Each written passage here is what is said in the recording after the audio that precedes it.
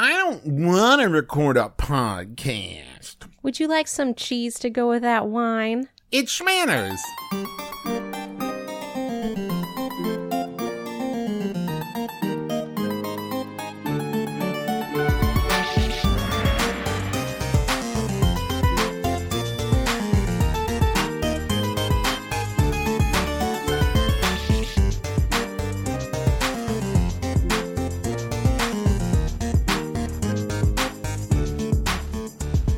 Hello, Internet. I'm your husband host, Travis McElroy. And I'm your wife host, Teresa McElroy. And you're listening to Schmanners. It's extraordinary etiquette. For ordinary occasions. Hello, my dove. Hello, dear. How are you?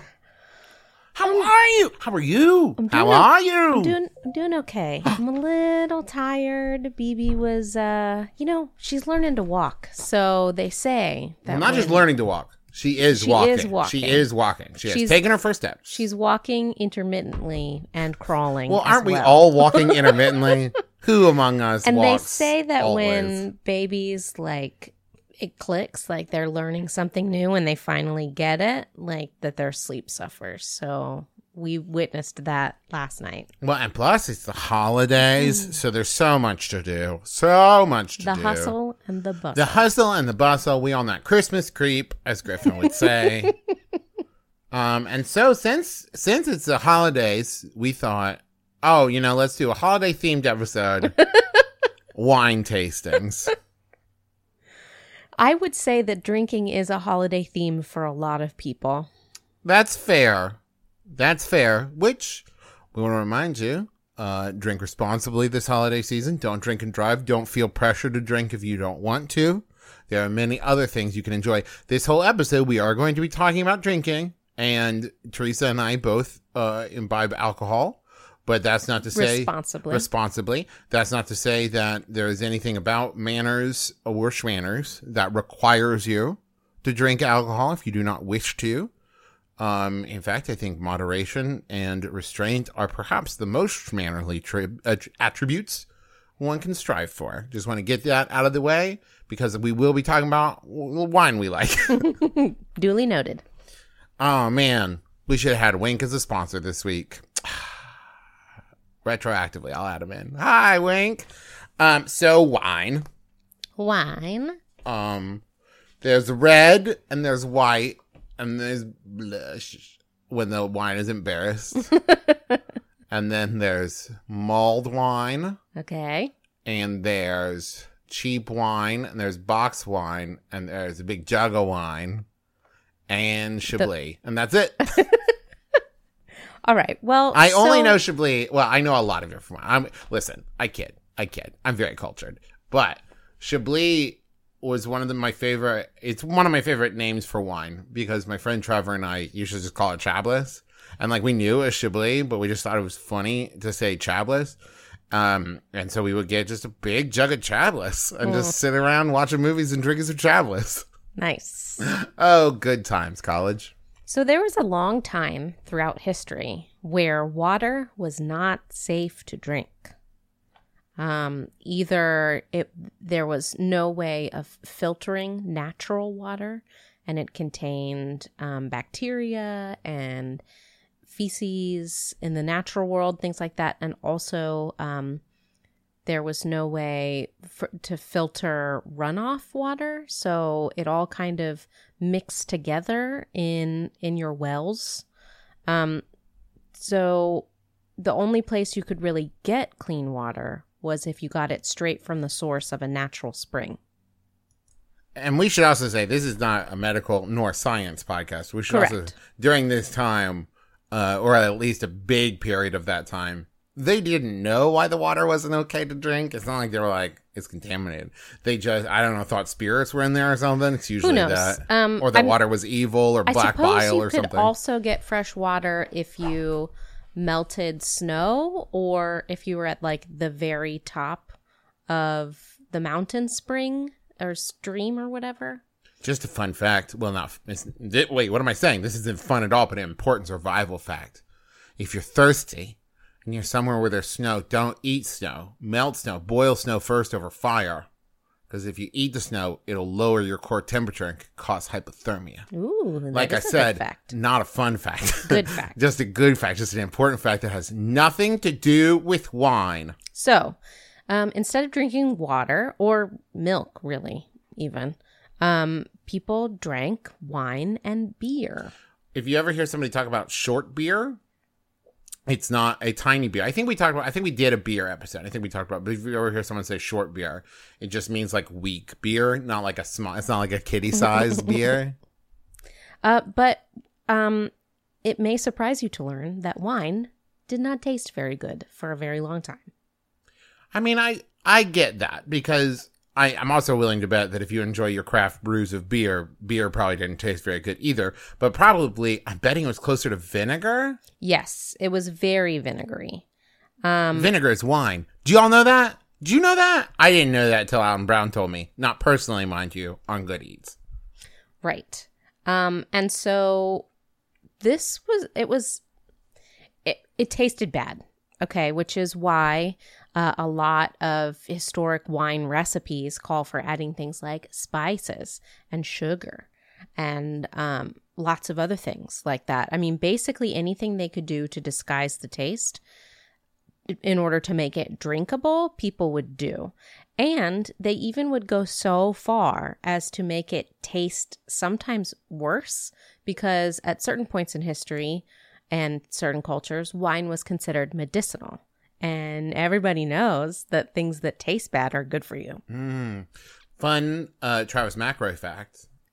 And once again, I can't stress enough that we here at Schmanners HQ do not advocate underage drinking.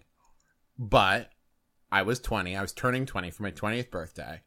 And my friend and co-host of Trends Like These, Brent, was in a show in which he had shaved out, like he had shaved his head, but not completely bald. He had shaved out, like, the horseshoe of hair, and he just looked very old. And so he went to a liquor store and bought a bunch of booze.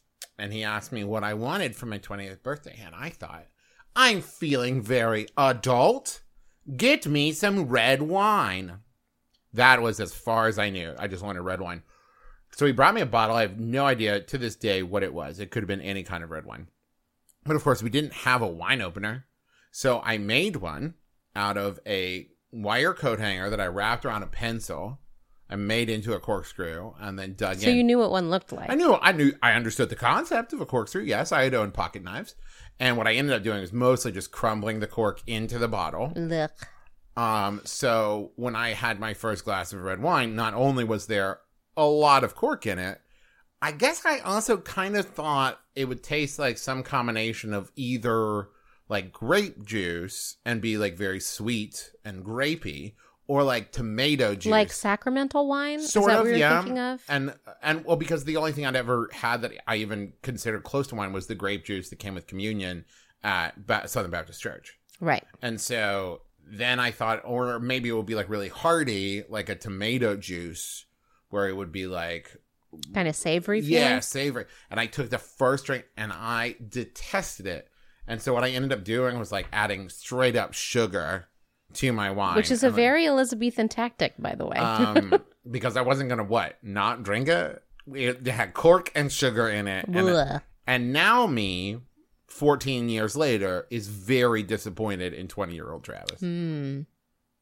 So that was largely the case. Really, they had to drink it and they had to make it drinkable until the Renaissance. And that is when people of a certain social class began to appreciate the kind of subtleties that's available in unadulterated wine. But it still was very hard to come by, the good tasting wine, because it was difficult to keep. Wine was often stored in clay jars or in barrels, a lot like whiskey or grain alcohols or beer even. But casks. But unlike those where a lot of sometimes the barrel can help the taste, a lot of these wines were not helped by the taste of the barrels. In fact, the barrels were porous enough that they allowed oxidation to take place to the wine. Which then vinegar. Well, up to a certain point, oxidation is good. You want a little bit of that. That's why they tell you to let a red wine breathe, and why they suggest that you swirl a glass of wine. But that's like right before you drink it. That's not like a sit. Here's an experiment you can do at home. Open a bottle of red wine and let it sit on your counter for a couple weeks. Then come back. Enjoy. You won't enjoy it. You won't enjoy it. It's not very good.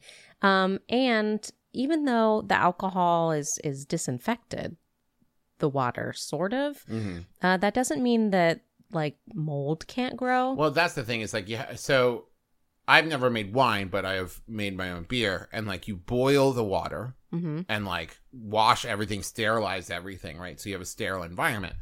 But then and that's to protect the yeast. But then when you start adding food solids into anything, it is inherently no longer a sterile environment.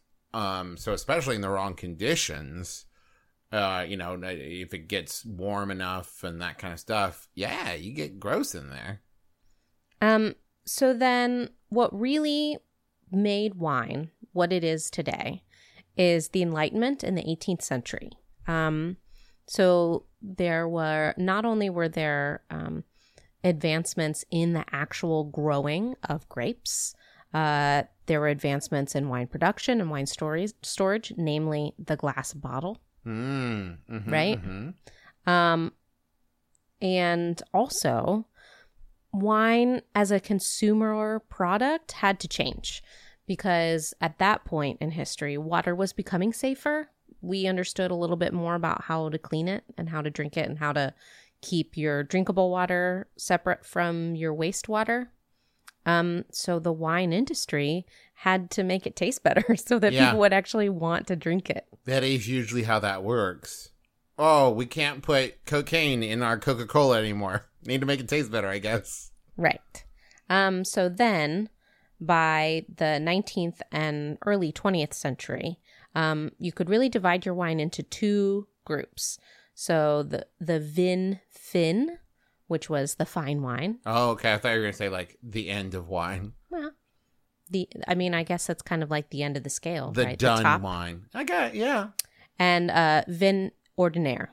So cheap and plentiful, but usually not very your good. Box wines, your big old jugs, your $2 chuck, as they say. There were your some Boone's setbacks Farm. Also at this Boone's Farm. Is Boone's Farm wine? Or is it more like a wine cooler? Well, is wine cooler Vin Fin or Vin Ordinaire? Where's that fall? Vin Ordinaire. Is Bartle? I think Bartles and James might be over here at Vin Fin. You know? Oh, it's a fine wine. It tastes of mango, pina colada, and electric blue. Not to say that this time in wine's history wasn't also kind of riddled with struggle. In the late 19th century, the European vineyards were just destroyed by disease. I think it's from America. There was some kind of vine rot that was introduced into the European wines and vines, and it really destroyed them. And I might be telling tales out of school. I might be talking out of my ear, but I'm pretty sure that the reason we see that wine is, wine grapes are so susceptible to that is so often you're trying to cultivate from a specific, like, you take a cutting of one vine to grow a new vine. And so what you end up with is a very homogeneous kind of, like, DNA strand, you know, there's not a lot of branching off. And so you end up with this very narrow gene pool. And so very rarely is it like, well, this vine was affected, but this one wasn't. They're kind of all taken. Right. If it affects one, they're pretty much all so similar to each other that it'll wipe out a whole crop. Right. So I think I might be making that up. That is my understanding as well. Also, the World Wars, and then followed by economic depression.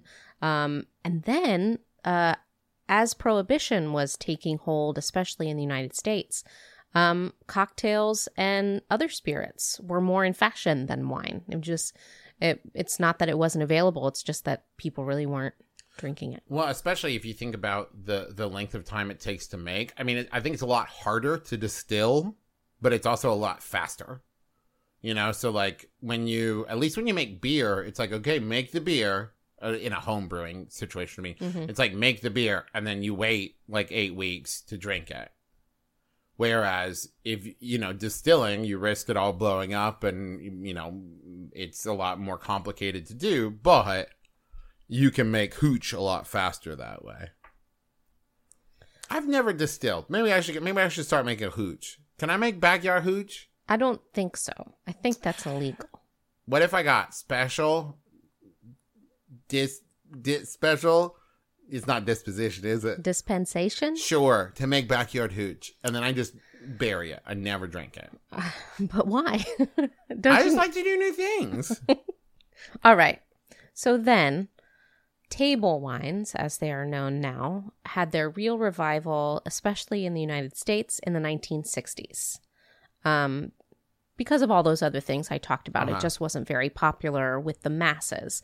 It's always been popular with like rulers, fashionable rulers, and the social elite had a fondness for wine in and out of things. I also bet, and once again, I might be extrapolating too much or hypothesis, but what I know about like the late 50s into the 60s and 70s is the middle class really looking to elevate themselves and appear socially, a lot more social climbing.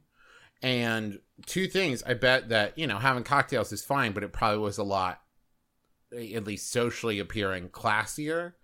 Like the amount of, you can get drunk on liquor really quick. Right. You know what I mean? Like you go to a party to get drunk on liquor and that's like a fun friend party. I could see where like if you're hanging out and you really want to stay on your game, but still drink socially, but in a business scenario, that you would lean more heavily towards wine. I bet that maybe had an influence on it, or just wanting to appear classier. I don't know. Just my guess. Maybe.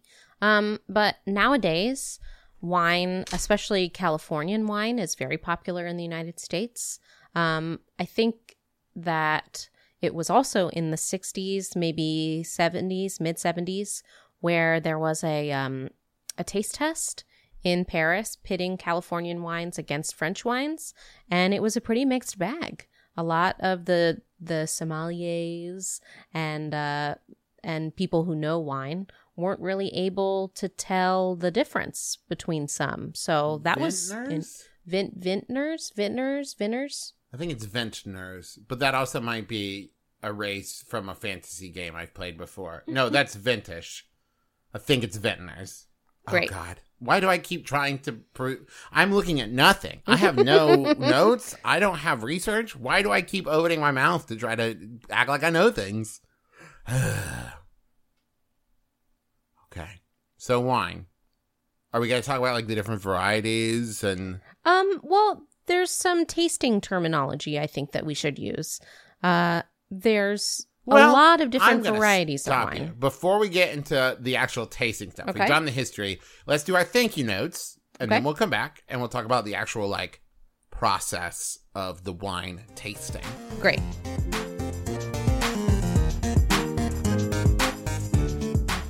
We'd like to send a thank you note out to Rent the Runway, which is one of our sponsors this week. Do you ever find yourself, you want to land a plane, and you're like, oh, I don't know, I just realized I don't have anywhere to land my plane. Well, good news, now you can rent the runway. Not that kind of runway.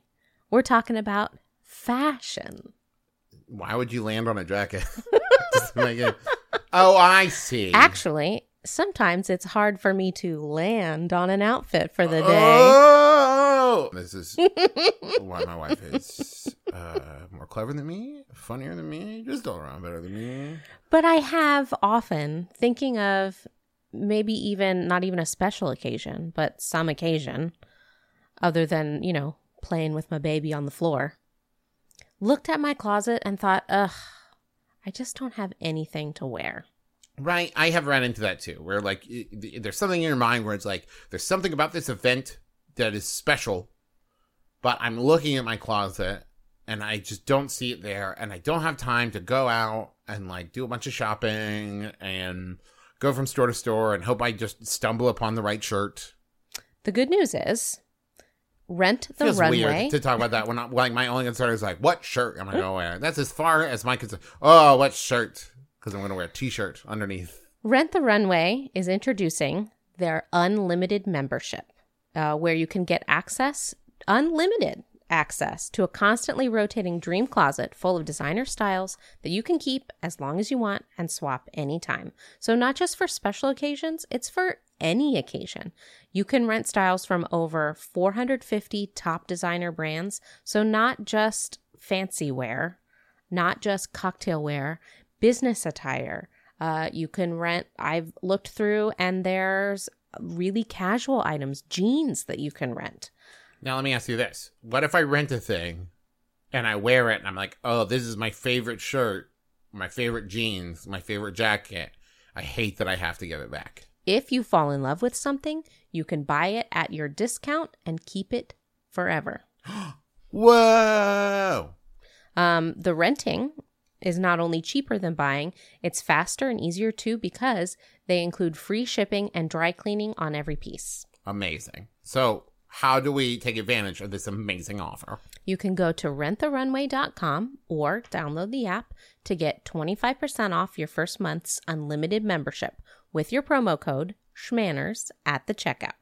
So go, once again, that's renttherunway.com, and you can get your 25% off your first month membership with your promo code SCHMANNERS. renttherunway.com, promo code SCHMANNERS. SCHMANNERS. If you include a C in there, you're not going to get a discount. We also want to tell you about Texture. The Texture app gives you unlimited access to over 200 premium magazines. Texture has leading titles like Time, The Atlantic, The New Yorker, Vanity Fair, and Wired. And right now, you can try Texture for free. It's an amazing deal. 200 magazines, and you can try it for free. Just imagine having your favorite magazine and their back issues anytime, anywhere. That's incredible. And if you want to start your Texture free trial, go to texture.com. That's texture.com/schmanners, SCHMANNERS. And if you choose to continue, podcast listeners will get Texture for just $9.99 a month. That's over 30% off their listed price. Hey, so a continuing deal. Yeah, that's and great. I'm doing some math here. So that's $10 a month, 200 premium magazines. So that's 2 cents. Yeah, 2 cents a magazine. It's an incredible deal. There are also great gift options available for the holiday season. So if you know someone who loves magazines and loves reading but never has the time to stop and buy them, texture.com/schmanners, and you can start your free trial today. That's texture.com/schmanners, texture.com/schmanners. Hi, everybody. I'm your oldest brother, Justin McElroy. I'm your middleest brother, Travis McElroy. And I'm your sweet baby brother, Griffin McElroy. Me and 3,000 of your closest friends just found your next podcast obsession. Okay, but like the second best podcast. Oh, just listen to My Brother and Me on MaximumFun.org. There you go. Perfect. Thank you.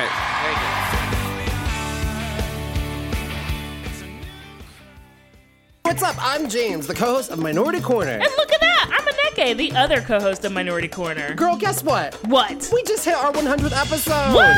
And what do you think is going to be in store for the next 100? Probably some more feuds with Jennifer Hudson. And I'm telling you, we'll probably do more investigative reporting too, like we did with the Kodak and their racist film. Not to mention exposing the truth, like how we did with the ugly history of the Texas Rangers. But we always lighten the mood with a splash of pop culture. Olivia Pope's new wig, have you seen that? It's poppin'. Just like your lip gloss. And Janet Jackson. And you know we like to put our nerd glasses on and talk about things like Marvel. It's true.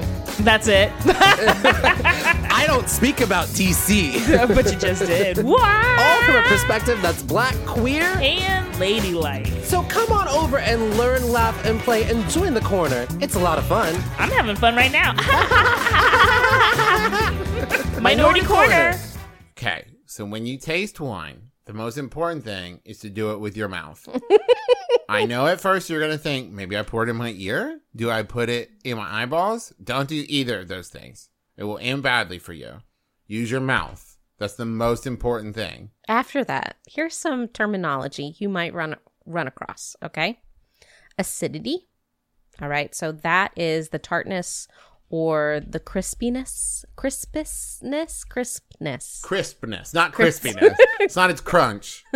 Please don't try the wine and talk about its crunch. Or do. I think that would be fine if you took it and like, I love the crunch on this one. And like, what? What do they know that I don't? That's the truth, because nobody knows anything about tasting wine. So you can say whatever. It's highly subjective. It really is. This is often referred to as a citrus note, right? Mm-hmm. And if you don't have acidity in your wine, it can be called flat or flabby. Okay. Balanced is another word that people throw around a lot. So it's about all of the components, which are alcohol, acidity, sugar, and tannin, if they're working all together, and one doesn't stick out more than the other. Body is the impression of weight on your palate. So people usually will say it's light or it's full-bodied, right? Mm-hmm. We talked about this earlier. Breathe, which is the process of letting a wine open up, kind of, be exposed to the air. Corked, which is what you were talking about your wine in college being. It's when it's been contaminated with cork taint. It can sometimes smell damp or and that doesn't have to soggy be or cork in it. Sometimes, like, you can just say a wine is corked. Yes. And it just means like it something about the cork has allowed moisture in or air or what? Sometimes. Yeah.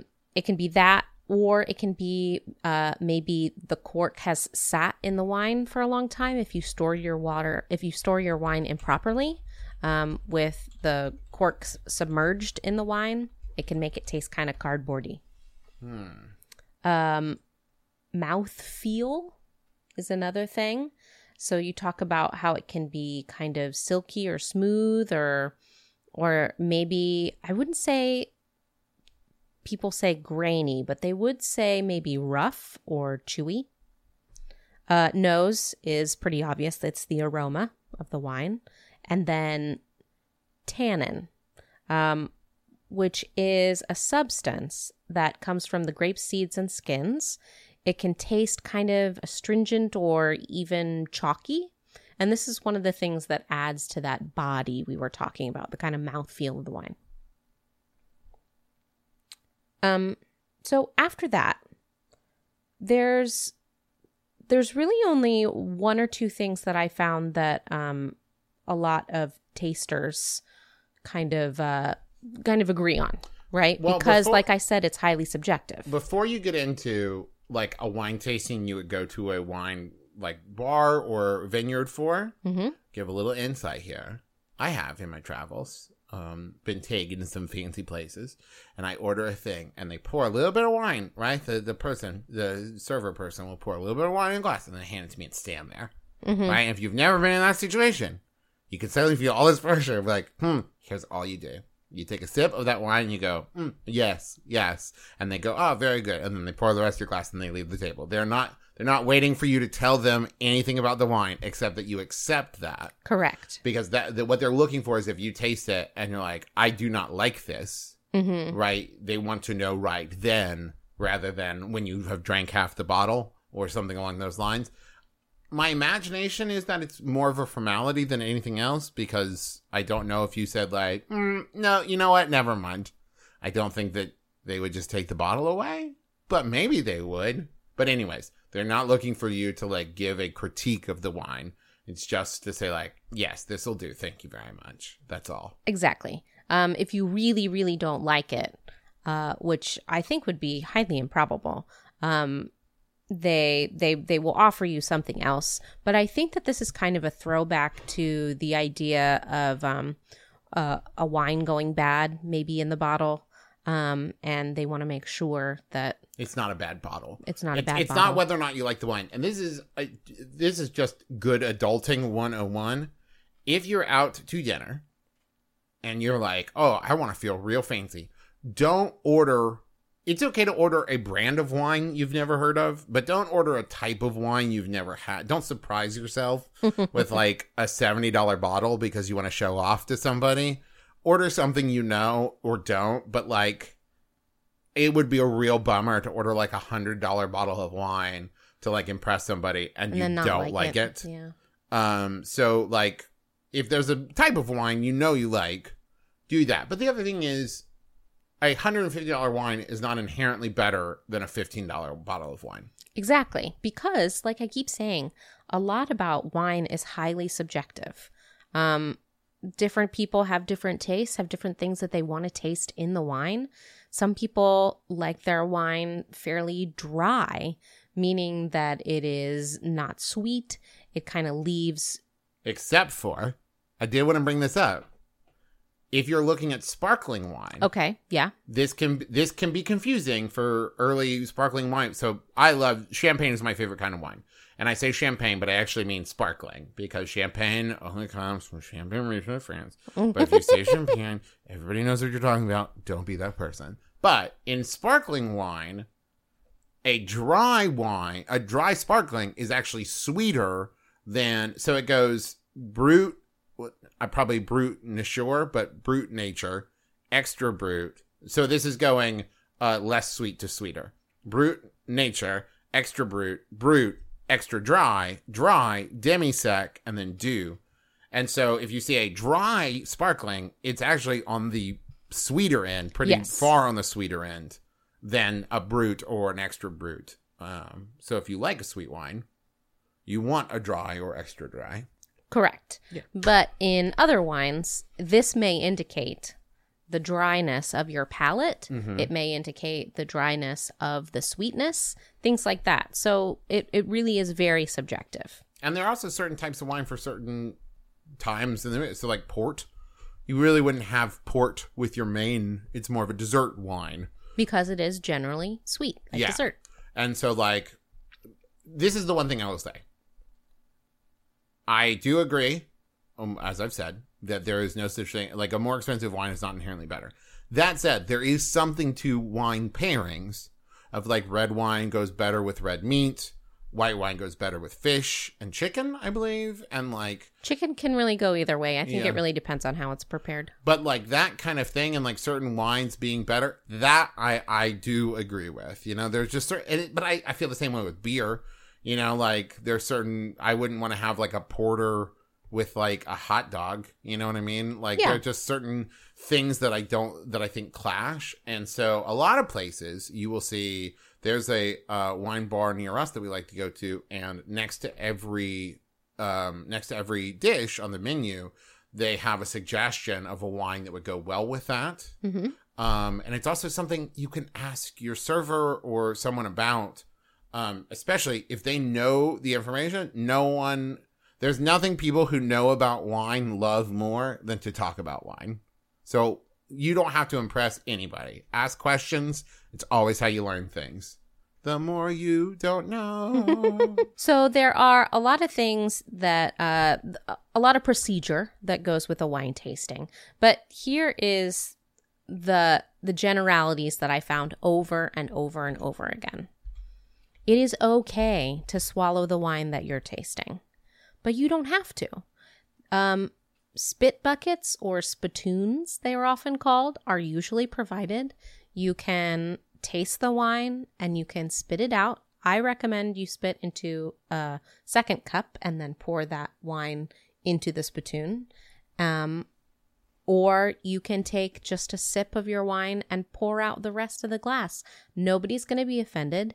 You don't have to drink the whole thing, even if you really like it. If you're doing a lot of tasting and you want to make sure that you're up to the length of your tasting, you can spit it out. You can pour out the wine and nobody's going to get upset. Especially since very rarely do you find a vineyard right next door to your house in walking distance. So if you had to drive to that vineyard, taste responsibly. Or if you're going to spend a leisurely afternoon at a single vineyard or a single wine tasting, go ahead and drink your wine. That's just fine. The next thing that universally across the board is you should enjoy the wine that you're drinking in a kind of, in a scientific way, right? So don't just stand there and drink and be like, I really like this, or I don't like this. Especially keeping in mind that a lot of the reasons that vineyards do wine tasting is in the hopes that you will say, I like this. I would like to buy 2 bottles to take home with me. Right. So you should, when you take the wine, you should look at it. You should notice how it looks. You should look at its legs or fingers, where you swirl it in the glass, and then as it runs down the... I've heard before, and this might be apocryphal, but I've heard that when you swirl it, and like the speed or thickness of like as it runs down the inside of the glass lets you know the alcohol content. That's correct. Yes. Nice. The more fingers that stick to the glass or legs, like you said they're called, the higher the alcohol content usually is. Yeah, I knew something. So then once you've looked at it and swirled it, which helps you look at it, you should smell it. Because that's part of the human mechanism for tasting. As some of the particles from your swirling and smelling go up your nose, it informs the taste inside your mouth. And then finally, you should taste it. But don't just drink it down, right? You should kind of roll it around in your mouth. There are even places that talk about how you should kind of suck in a little bit of air with it to kind of aspirate through the wine. Don't aspirate, though. Like, no, don't. I think that means when you throw up and you choke a little bit. Don't do that part. No. Don't. But suck in a little bit of air to aerate it. How's that? That's better. And I want to take this moment to say that on this show, when we're talking about this, what we're saying is, if you're looking to execute a flawless landing, so to speak, at this wine tasting, this is how you do it. If you just want to go with friends and taste some wine in a vineyard and you don't want to worry about rolling it around your tongue or whatever, yeah, go for it. Yeah. Have fun. But if you're I want to pretend like I'm an expert, this is how you do it. So then after you've done that, you should close your mouth together and kind of taste your mouth afterwards, the aftertaste. And then if you're super serious about this, you can even write down your impressions. A lot of the vineyard websites I looked at really encourage people to take notes, especially because a lot of people do kind of a run of wine tastings. And after 2 or 3, they really might start to blend together. So if you write down right then what your impressions are, you're more likely to come back to a wine that you actually like and purchase that wine. Excellent. Well, Teresa, before we wrap up, I have a question for you. What's your favorite kind of wine? I'm more of kind of an occasion wines. So what I really like at the end of a night to kind of wind down. Wind down. Okay. I like a sparkling. It feels kind of like a nice dessert. Oh, almost. I was going to say a victory lap. A victory lap. But with dinner, I usually choose white wine. And if I'm going to if this is an all day kind of drinking journey. Like Thanksgiving, I'll usually choose a red because I don't drink those as fast. I tend to kind of just nurse one glass of red wine because it feels fuller to me. Yes, but what kind of white, what kind of red? Oh, yes. I see. I'm going to say more of the ones that I don't like. Okay. Because I enjoy wine. I don't like Pinot Grigio. Which is a white wine. I don't either. Because I have the impression when I smell it that it smells like dirty sweat socks. And apparently that's not uncommon. Right. There are people who don't like Pinot Grigio for that reason. So it's not, I don't think it's just you. I don't care for Riesling. I think it's too sweet. Okay. I used to before I knew anything about wine. Now I like a nice dry Chardonnay. I prefer sparkling if I'm going to drink white. And for red, my favorite red is an Old Vine Zen. For red, I also enjoy a Cab Zinfandel, which is nice. I'm actually not a super big fan of Malbecs, which tend to be kind of peppery. Did you know that after the movie Sideways, Merlot took a noticeable drop in sales? Oh, yeah, because that movie's all about Pinot Noir. Well, he has a line where he says, I'm not going to drink any expletive-deleted Merlot. And like, it was just such a like, it's not like Sideways was like a super smash hit summer blockbuster or whatever, but I think that line was so quotable that like people would then be like looking at Wine and just naturally veer away from Merlot because they knew that line. Yeah. So that's going to do it for us. Real quick, we're going to pause. We're going to pause so that we can come up with a topic for next week. Okay, we're back from our short break. Next week, we're going to talk about Christmas pudding. So if you have questions about Christmas pudding, you can tweet at us at SchmannersCast. Go on iTunes, rate, review, subscribe. Tell a friend. Go check out all the other amazing shows at MaximumFun.org. There's a couple new ones. Story Break is brand new. Switchblade Sisters is brand new. So if you haven't checked those out, go check those. Coming up in February, so close, we're going to be on the JoCo Cruise. You can go to jococruise.com, JOCO cruise.com, and come see me and Teresa. And BB will probably be walking around there somewhere too. And our dad will be there. We're going to be at PodCon here in just like a week and a half, December 9th and 10th in Seattle. Go to podcon.com. We're also doing candle nights. And you know, if you go to a McElroy show, odds are good that you might be treated to something that isn't on the bill. Yeah, that's usually how that works out. We're going to be doing a candle night show in Huntington, December 22nd. Tickets for that are going to go on sale soon. So pay attention to McElroyshows.com, where all the other McElroy shows can be found. And also the Schmanners Twitter and the MBAM Twitter, and we'll put that up there. Let's see. What else, Teresa? As always, thank you to Brent Bruntelfloss Black for our theme music, which is available, so catchy, as a ringtone where those are sold. Thank you to Kayla M. Wassel for our Twitter thumbnail art. Thank you to Keely Weiss Photography for our Facebook banner for the Schmanners Fanners group, which is a fan-run group where you can join and you can talk to other people and kind of crowdsource your schmanners. And that's going to do it for us. Join us again next week. No RSVP required. You've been listening to Schmanners. Schmanners. Get it?